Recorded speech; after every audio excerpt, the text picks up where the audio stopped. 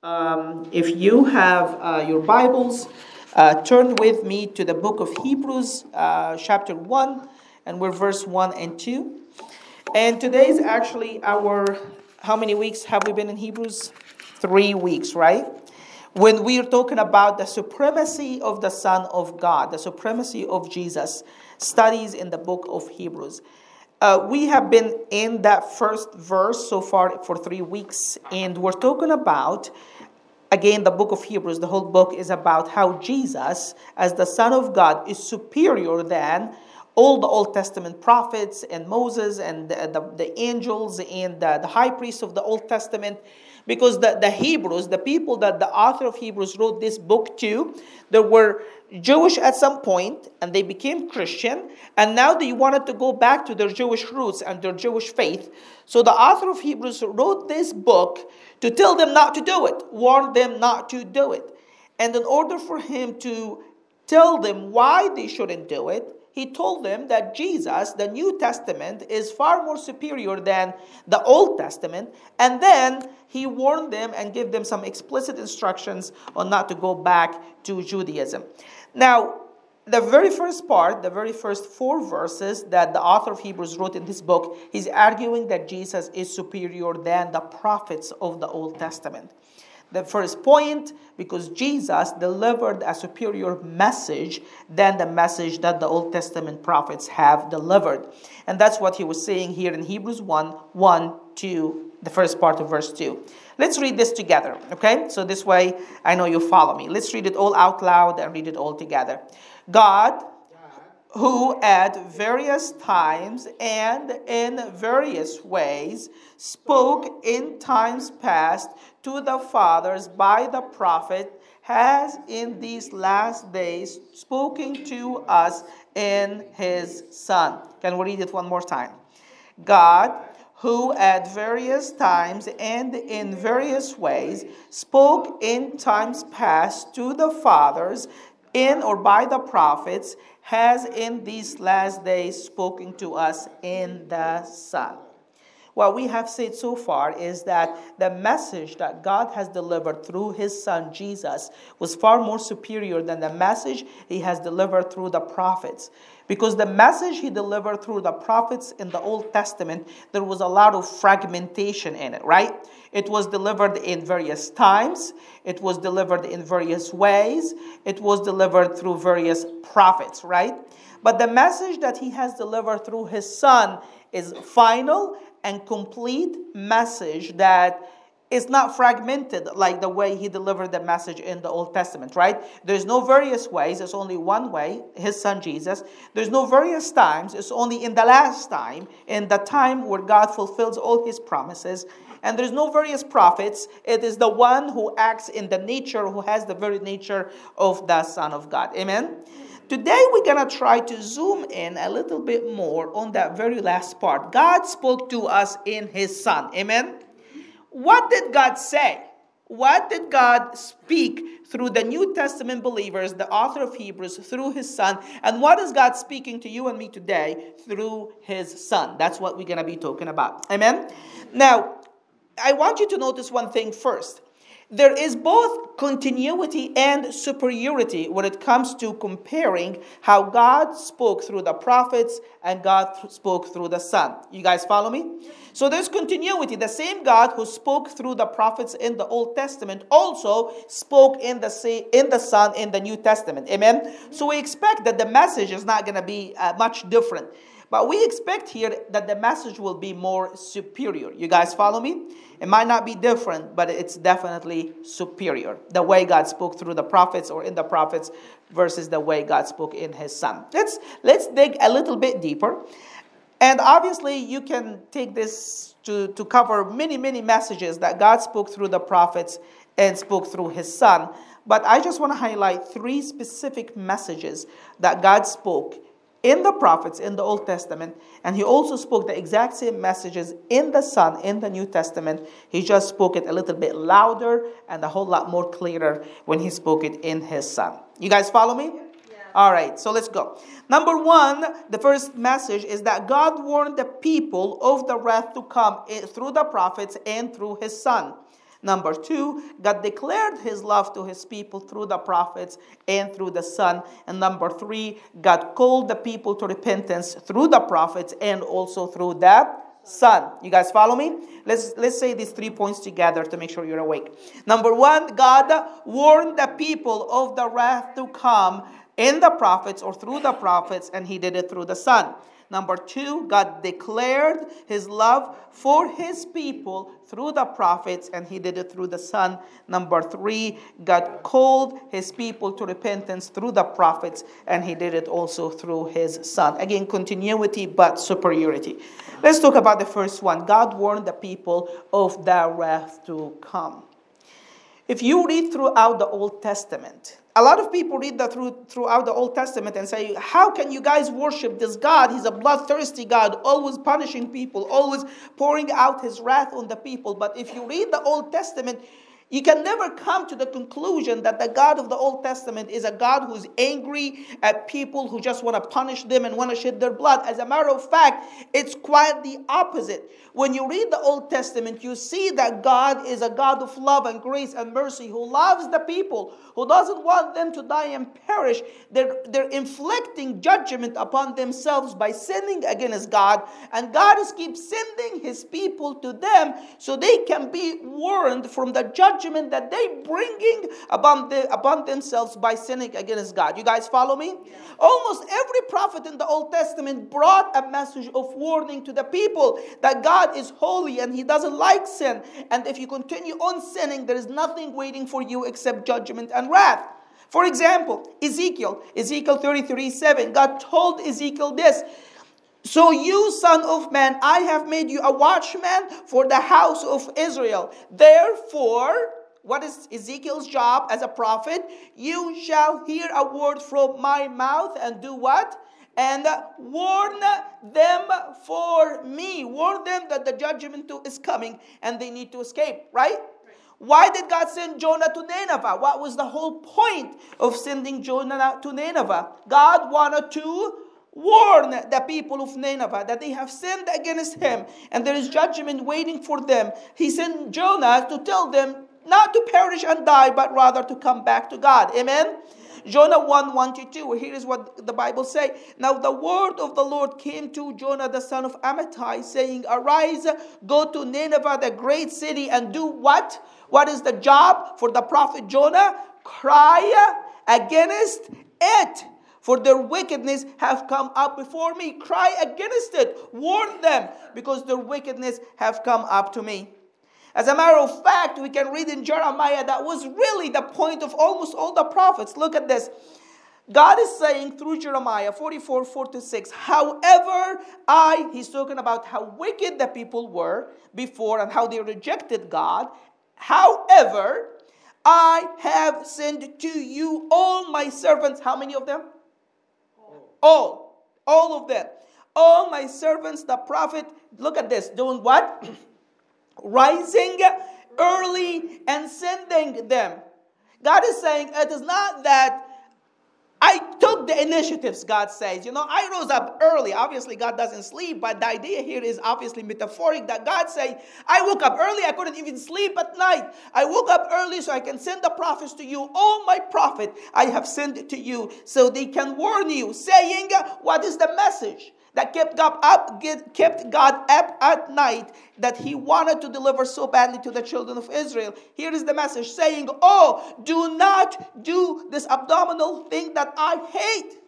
But they did not listen or incline their ear or turn from their wickedness to burn no incense to other gods. So my fury and my anger was poured out and kindled in the city of Judah and in the streets of Jerusalem, and they were wasted and desolate. All it is as it is this day. You guys see that? It's God's heart that the people of Israel will not die or perish, but they kept on bringing the judgment and the wrath of God on themselves. Yet God, who loves the people so much, the Bible says that he rising early every single day, not just once. Hey, I send you one warning message and I'm done. It's your responsibility after that. But the Bible says rising early and sending them. And other times in Jeremiah said God did that daily. Every single time God said, I always sent prophets to you to warn you, but you did not want it to heed, you did not want it to listen, and you brought up the judgment upon yourselves. Amen? Yeah. God sent the prophets to warn the people that they have sinned against God, and there is judgment waiting for them. And guess what? God sent Jesus to deliver to us almost the exact same message, that we have sinned against God and there is a judgment and wrath waiting for us. And Jesus came to warn us from that. Not because God is mean and nasty and just to enjoy punishing us. It's quite the opposite, because He loves us, because He doesn't want nobody to die and perish. That's why He sent His Son to warn us from the judgment to come. Amen? As a matter of fact, let me ask you a question, a pop quiz, and the answer is there. Whom do you think is the person who spoke more about hell in the whole Bible? Number one person in terms of volume, the number of words he said about hell. Throughout, exactly. Nobody spoke about hell more than Jesus throughout the whole Bible. Why would Jesus do that? Because He came with a message of warning. That if we have sinned against God, and that our sins is our own destruction, and if we continue our own path, there is nothing waiting for us except the judgment and the wrath of God. Amen? Amen. Sadly, we live in a time where, sadly, preachers and pastors brag about the fact that they don't talk about hell anymore. Yeah. It's like if you talk about hell, you're doing something that is absolutely awful. So they brag, oh, I try to invite people to Jesus, but I really don't want to talk about hell. I really want to mention it to them. Why? Because people might be offended. We live in a culture where people don't want to be hearing about hell, and they don't want to offend anybody. Well, you want to hear my answer to that? Well, two things. Number one, the argument that if you talk about hell, people will be offended is absolutely absurd. It doesn't even make any sense. If I'm driving my car and my wife is sitting next to me, and I'm about to miss a stop sign, which I quite frankly do, guess what my wife does? She yells at me, kindly. Don't tell her that I said that. She yells at me, and what does she say? Watch out, right? Yeah. And she doesn't say it. I mean, you know my wife, she's the sweetest person in the world. She's not very sweet when she want to warn me. You know what I mean? She's precise, she's sharp, she's using as few words as possible, and she speaks very loudly and very clearly. You know why? Because she want to warn me that there is something wrong I'm about to do, and I might get in trouble for doing that, right? Let me ask you a question. Do I get offended when my wife, who usually speaks very kindly and very low tone to me, just burst in that cry and say, watch out? Do I get offended? No. I shouldn't, right? And I don't, right? I get offended if she does it in other things, like wash the dishes. I get offended. But yeah, when it comes to stop signs and danger, and she say it loud and clear and sharp and precise, I don't get offended. You know why? Because I know her heart. I know when she's saying that, she's saying because she loves me. She might not have delivered it in the best of tones, but guess what? The situation doesn't call the best of tones, right? She calls her to be sharp, precise, right to the point, and she does it out of love, and I don't get offended, right? It's the exact same thing when we Christians go and tell people about hell. Hell is real. God is going to judge sin. There is no compromise in that. And if we don't warn the people, then we are robbing people of the warning that they deserve to hear. Amen? And if we say it in a loving, kind manner, yet not compromising the truth, then people should not be offended. That's argument number one. Argument number two, if people get offended, let them be offended. Amen? As long as you're doing it right, you're delivering it in love, whoever gets offended gets offended. I tell you one thing about myself. I'd rather offend people than offend Jesus. Amen? If hell was good enough for Jesus to talk about, it's good enough for me to talk about. Amen? Yeah. If somebody want to get offended, I can't help that. So be it, right? Yeah. So don't worry about it. Just deliver the message, but deliver it in love. Amen? I'm not asking you to go stand on the corner of the street and point to people and say, you're going to hell, you're going to hell. That's not what I'm saying here. You need to deliver the truth in love. Amen? Yeah. My impression living in America for the last almost 20 years is that there's so much love, but there's no much truth in the way we talk to people. You should have both. Truth in love. Amen? Jesus came and he talked about hell more than anybody else in the whole Bible. Let me just highlight a couple of things how Jesus described hell to us. Number one, Jesus described hell as an outer darkness. Matthew 8:12. He said, but the sons of the kingdom will be thrown into what? The outer darkness. This is how Jesus described it. Matthew 13:40-42. Jesus described it as the fiery furnace. He said this, just as the weeds are gathered and burned with fire, so will it be at the close of the age. The Son of Man will send his angels, and they will gather out of his kingdom all the causes of sin and lawbreakers and throw them where? In the fiery furnace. I talked about this second time I preached here in Franconia. If you don't remember, go back and listen to the sermon. What I told you back then, I want to remind you of it. When Jesus was talking about a fiery furnace, he's not talking about the oven that you have in your kitchen where you can bake your food, right? The word Jesus used here is the exact same furnace that people of that time used to melt iron and metal so they can do swords and all kinds of weapons and all kinds of pots and stuff like that. And if you look up, the average degree where iron and metal actually melt so you can actually shape it to form whatever you want to do out of it is roughly about 2,000 Fahrenheit degree. 2,000. 2,000. Do you get that number? Yeah. I don't know about you. I get irritated at 100 degrees, right? It's too hot. I can't do it. I want to run to the AC, right? Now, we're not talking about 100 or 110. We're talking about 2,000 degrees that is going to be for all eternity. Yeah. Jesus said it's the place of weeping and gnashing of teeth. That's in Matthew 24:49-50. Gnashing of teeth and weeping from two things. Number one, the pain that is too hard to describe. And number two, for the regret. Because every person who heard the gospel and say no to the love of God and end up in that place for all eternity, he has eternity to regret saying no to the divine Son of God. Amen? Yeah. And that will be a lot of regret. Jesus described it as a place of torment in the story he told in Luke 16 about the rich man and Lazarus. And he said the very last two lines here, that Lazarus in the tomb in Hades was crying out. He looked Father Abraham up high, and he said, Father Abraham, have mercy on me and send Lazarus that he might dip the tip of his finger in water and cool my tongue. Why? For I am what? Tormented in this fire, in this flame. It's a place of conscious torment in fire. Yeah. And number three, it's eternal place. Jesus said that this place has unquenchable fire that never ceases to burn. Amen? Yeah. I was talking to one of my dear friends one time, long time ago. Jehovah's Witnesses don't believe in literal hell. They believe it's just a metaphor. And they say, once you die, you vanish from existence. But here's my simple argument to this. If a sinner dies and they just cease from existence the moment they die, then why is the fire of hell unquestionable?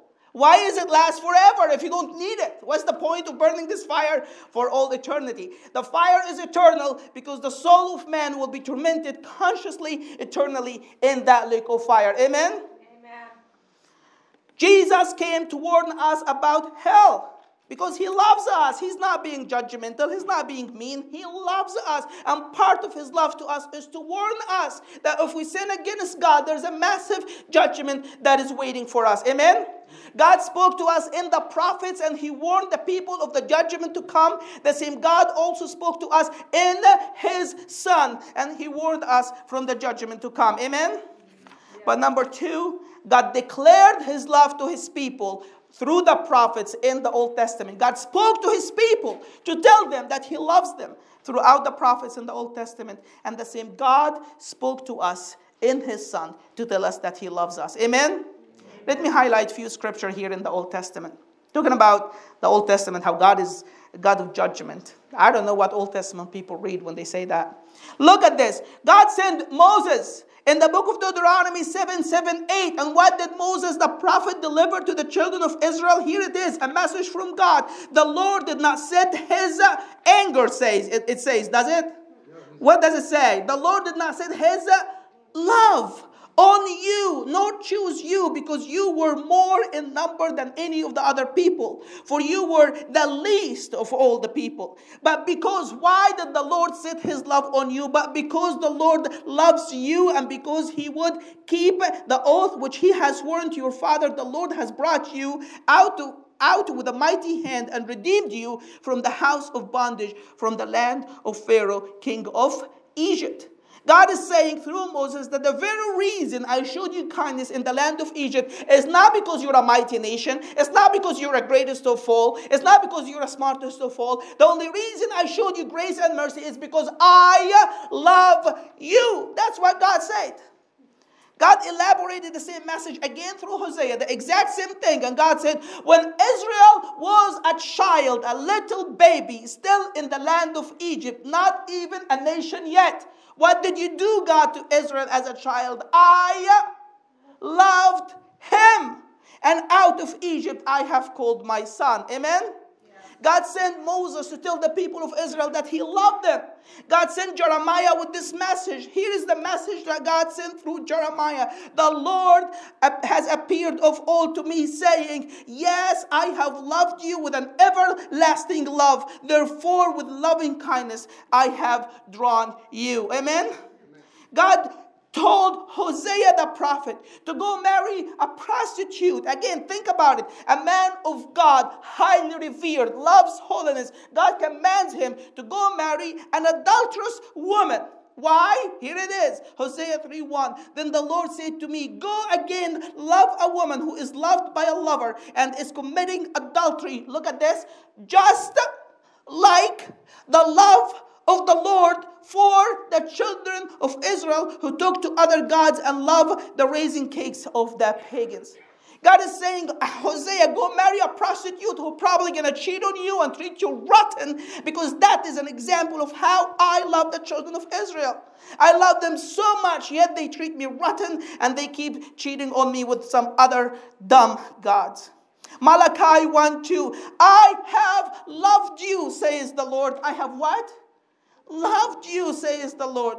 Yet you say, in what way you have loved us? Was not Esau Jacob's brother, says the Lord? Yet I have loved Jacob and I have hated Esau. God says, I love you. You are Jacob, the descendant of Jacob, and I love you. Well, let me just pause here for a second. Address that second part. How about hating Esau? Did God hate Esau? No. God didn't. Remember in the New Testament, Jesus said what? Jesus said, if you want to be my disciple, you have to carry your cross and follow me all day long. And then Jesus said, if you follow me and you don't hate your father and your mother and your wife and your children, then you don't deserve to be my disciple, right? Obviously, the same Jesus who said, love your enemies, not going to tell you hate your parents. You guys follow me? So what is Jesus talking about when he said, hate your parents and your wife and your kids for my sake? Jesus is saying that you have to love me so much so that every love you have for any other being should be so dim in comparison to the love that you have for me. Amen? He's not asking you to go hate anybody. Amen? This is not our Jesus, right? And it's the exact same thing that God is talking about here. When he said, I hated Esau, he's not hating Esau. If you read throughout the Old Testament, Esau has 12 kids, just like Jacob. God blessed him with land and wealth, just like Jacob. But all his promises was fulfilled through Jacob. Amen? So when God says, I hated Esau, it's not that God really hated Esau. He loved him and he blessed him. But his love for Jacob was a whole lot more. All the promises was fulfilled through Jacob. So much so that it seemed like God hated Esau compared to the love that he has for Jacob. You guys follow me? But God doesn't hate anybody. Amen? God sent the prophet with a message. God spoke to us in the prophet to say that he loves us. And guess what? The same God who spoke through the prophets to tell us that he loves us, he also spoke to us in his son to tell us that he loves us. Amen? If you guys remember, the first week we talked about this. We said that the Greek of Hebrew 1 doesn't say by the prophets or through the prophets or by the son or through the son. It literally says God spoke to us in the prophets and in the Son. Amen? And what we talked about is this: when God spoke to us in the prophets and in the Son, it is not that just God delivered messages through their lips, which He did, but God, through their lives, also spoke to us and declared who He is to us through the way they lived, right? We talked about Hosea and how God commanded him to marry an adulterous woman.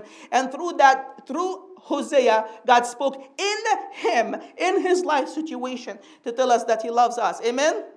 And the same God also spoke to us, not just through His Son to tell us that He loves us, but in His Son, He spoke to us and He told us that He loves us. Amen? Through the life and death and resurrection of Christ, God has declared to each one of us that He loves us so much. Amen? John 3:16, for God so loved the world. God loved the world so much. How much? Here is how much. He gave His one and only Son. This is how much God loved every single person in this world. He loved every single person in this world, including you and me. So much so that it was easy for Him that He put His Son on the cross, crushed Him under His wrath, so you and me can have eternal life. Amen? This is how great of love God has for you and me. The cross of Christ is the declaration of His love for you and me. Amen? Romans 5:7-8. Look at this, what Paul is saying. For scarcely for a righteous man will one die. Yet perhaps for a good man, someone would even dare to die. Right? But God, look at this. But God demonstrated His love toward us in this. While we were yet sinners, did what? Christ died for us. I told you this illustration before, but I'm going to repeat it again. I'm going to pick up on Barb. Let's say Barb is a really good person in this church, okay? She's good to everybody. She's generous with everybody. Everybody loves Barb. On the other hand, I'm a lousy person, and nobody cares about me, right? That sounds about fair. It's not really an illustration, it's a fact. I'm a lousy person. I'm mean to everybody. Nobody likes me. I'm always nasty to everybody, and nobody really cares much about me. And Barb is driving a car. God forbid she got in a car wreck. And now she has to go to jail for a year or something like that to pay the price. And you guys get together and say, you know, Barb is just such a sweet lady. And if she goes to jail for a year, this church would really collapse. On the other hand, that guy, Cami, we don't really much care for him. If he leaves today, it's no problem. It's a good thing if he can get rid of him. So you guys get together and then you say, Cami, we want to meet with you. We want to talk to you. It's like, sure, what do you have? It's like, you know how everybody loves Barb? It's like, yeah, I know. And you know how nobody cares about you? Yeah, I know. All right, why don't you, okay, this is what you're telling me. Why don't you go and take Barb's place and go to jail on her behalf, take her place for a year? What do you think I will say? No way, right?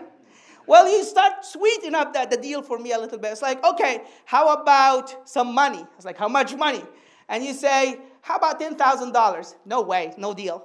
And you start bargaining with me a little bit. Maybe how about we'll give you $500,000.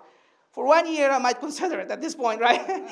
So do you see the idea here that for somebody who is good, maybe the Bible says scarcely, like very rarely, that somebody will die for them, will take their place, right? The Bible says, yet perhaps, not for sure, there's a chance, but not for sure, that for a good person, not for a bad person, for a good person. You guys follow me? Yeah. Somebody perhaps might. Do you see what Paul is saying here? There is a very rare chance that this could ever happen. Yet perhaps for a good person, someone might even dare to die. Amen? Yeah. There's a chance, slim chance, very, very slim chance that this could happen. But when God loved you and me, amen? When God wanted to demonstrate His love for you and me, God blew up all our logic and all what is our understanding of what love is. But God demonstrated His love for us, toward us in this. While we were yet sinners, Christ died for us. While we were ungodly, the godly one came and died for us. While we were wicked, the Holy One came and died for us. While we were breaking the law of God, the one who never committed a sin came and died for us. Amen? The one that we're so evil and so wicked, that is you and me, has been replaced by the one who is so good and so holy, that is Jesus, who died for you and me. Amen? You guys follow what Paul is saying here? Perhaps for a good man, someone would even dare to die. But when God loved you and me, when God wanted to show his love for you and me, he blew our logic away. He blew our understanding of what love is away. Because Jesus came and he died for you and me. Amen? Yes. 1 John 4:9 and 10. This is how the Bible defines the word God. Love. You know, when you want to have a definition of the word, you go to a dictionary, right? This is how the Bible dictionary of the word love, how the Bible defines it. Here's what John said. In this, the love of God was manifested toward us, that we are financially blessed, that we live in the suburbs, that we are very kind people to one another, right? It says that. That's not my Bible.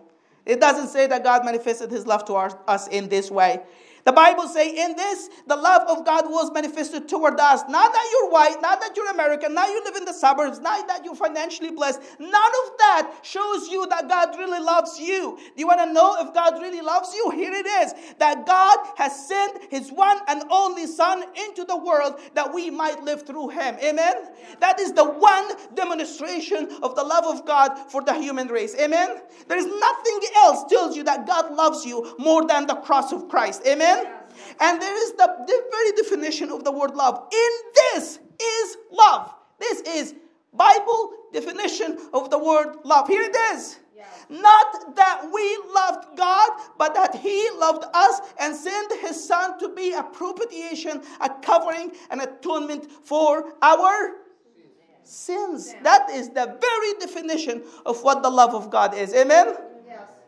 If you ever question the love of God, look at the cross of Christ. Amen? If you ever say, oh, why me, God? Why I'm single, God? Why I'm married, God? Why I'm poor, God? Why I'm rich, God? Why this? Why that? If you ever question that God loves you, all what you have to do is just take a glance at the cross of Christ. That's where you see that God truly loves you. Nothing else can tell you that God loves you more than the cross of Jesus. Amen?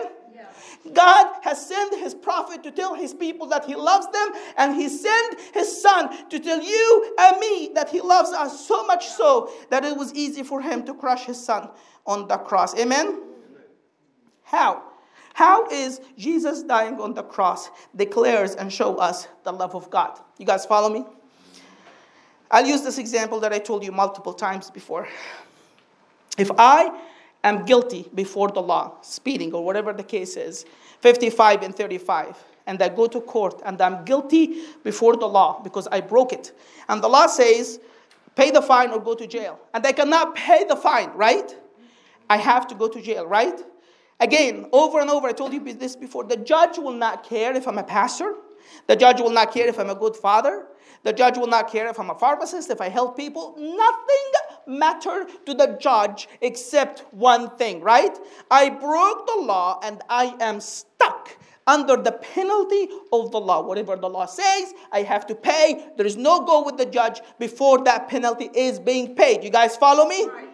And that's precisely what is happening to you and me before the holy and the righteous God. We all sinned against God. We lied, we stole, we cheated, we manipulated, we used God's name in vain. We broke the law of God. And it doesn't matter how good of a person you are. It doesn't matter how sincere you are. It doesn't matter how hard you try. You are a guilty person before the holy and the righteous God. Amen? And because you broke the law of God, you are under the judgment of God. And guess what? You and me are stuck under the punishment of our sins before a holy and a righteous God. Amen? And there is nothing that we can bring to the table to undo the breaking of the law of God that we have already done. Right?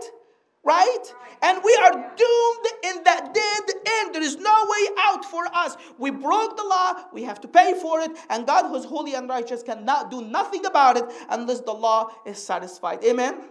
Now, this is how God manifested his love for us, because Jesus, the Son of God, came and he died on the cross on your behalf and my behalf, and he paid the penalty of your sins and my sins. Amen?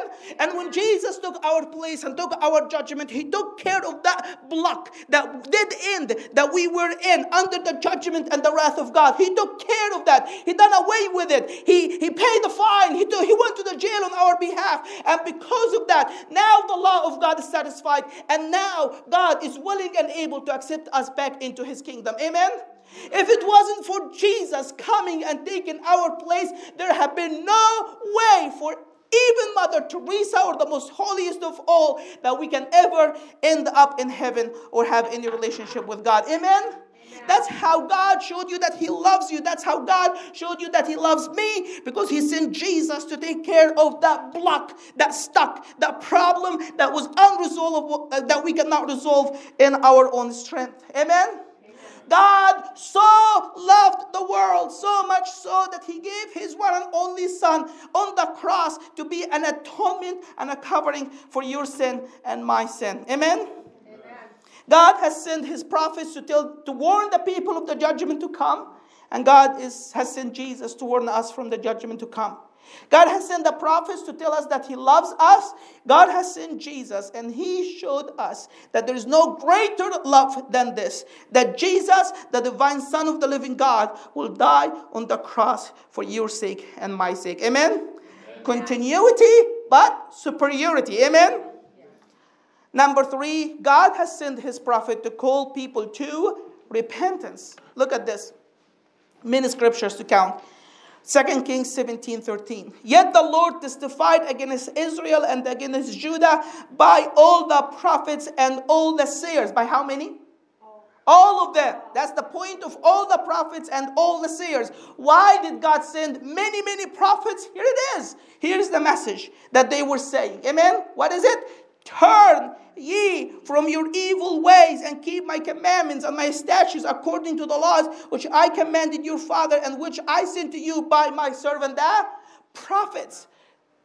The kings here, the book of Kings, tell us that every single prophet came with that message. Turn ye from your wicked ways. Repent from your sins so you can be forgiven and you will have a chance to be made right with God. Amen? That is the message of every single prophet that God has sent to us. And guess what? This is the precise message that Jesus has come and God spoke to us in his Son. He delivered to us the exact same message. Mark 1:14-15. Look at this. This is how Jesus started his ministry. The very first sermon Jesus ever preached. You guys ready to hear this? Mark 1:14-15. Now after John was put to prison, Jesus came to Galilee. That's the first time Jesus is preaching the gospel of the kingdom of God and saying, Jesus' first sermon, that time is fulfilled and the kingdom of God is at hand. Do what? Repent and believe in the gospel. The very first sermon Jesus preached said, repent.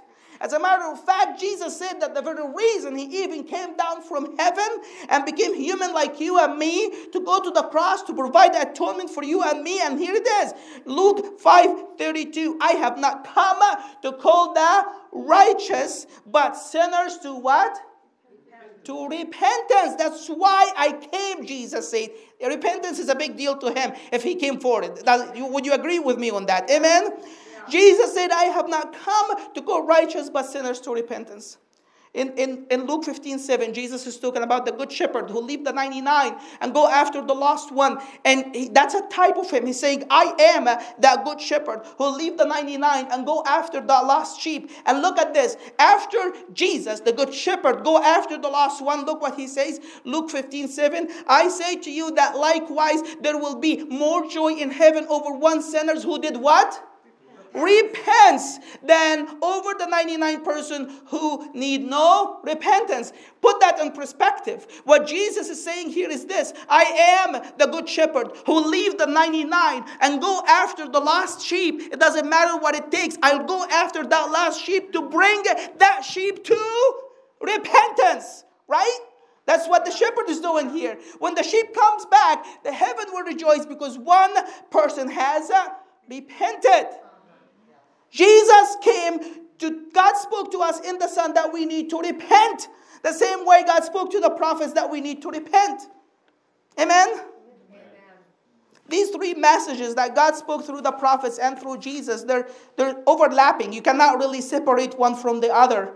Because think about it this way. If you sin against God, and you're stuck under the punishment and the judgment of the law of God, and there is no way for you to get out of it, God loves you, so He sent Jesus to provide the way out for you from the judgment of God. And then He warns you that your sin is going to destroy you, and then He invites you to repent, to turn from these ways, and take advantage of what Jesus has done for you on the cross so you can be saved. It's already one message. That's the message of the gospel that God spoke through the prophet, and He spoke it to us, and not just spoke it but also lived it through us and showed it to us through the life and the death of His Son. Amen? Amen. Let me just close with this and then we're all done. 1 minute. This exact same message that God spoke through the prophets or in the prophets in the Old Testament, amen? The exact same message that God spoke to you and me in His Son when Jesus came and lived and died and was resurrected 2,000 years ago. Amen? Listen to me. Listen to me. This is very important. This is the exact same message that God is still speaking right here, right now to you and to me. Amen? That we all have sinned against a holy and a righteous God. We all are stuck under the penalty of breaking the law of God, and there is nothing that you can do or I can do to undo the judgment that we deserve. Amen? Yet there is a God in heaven who loves you so much that He chose to send His Son to die on the cross for your sins, to provide the way for you to escape the judgment and the wrath that you rightly and I rightly deserve. Amen? And the same God is pleading with you this morning, saying, don't let sin be your own ruin. I love you and I made a way for you to escape the judgment that you deserve. Amen? Just turn from your sins and start living for me. That's all what I want. So sin will not ruin you for all eternity in that eternal, Christless, fiery furnace that where you're going to be tormented forever and forever. Amen? Friends, God is speaking to you and me. The question is, would you hear Him? Would you obey Him? Would you say, yes, God, I'm hearing you and I'm going to obey you this morning? Amen? Let's close our eyes and pray.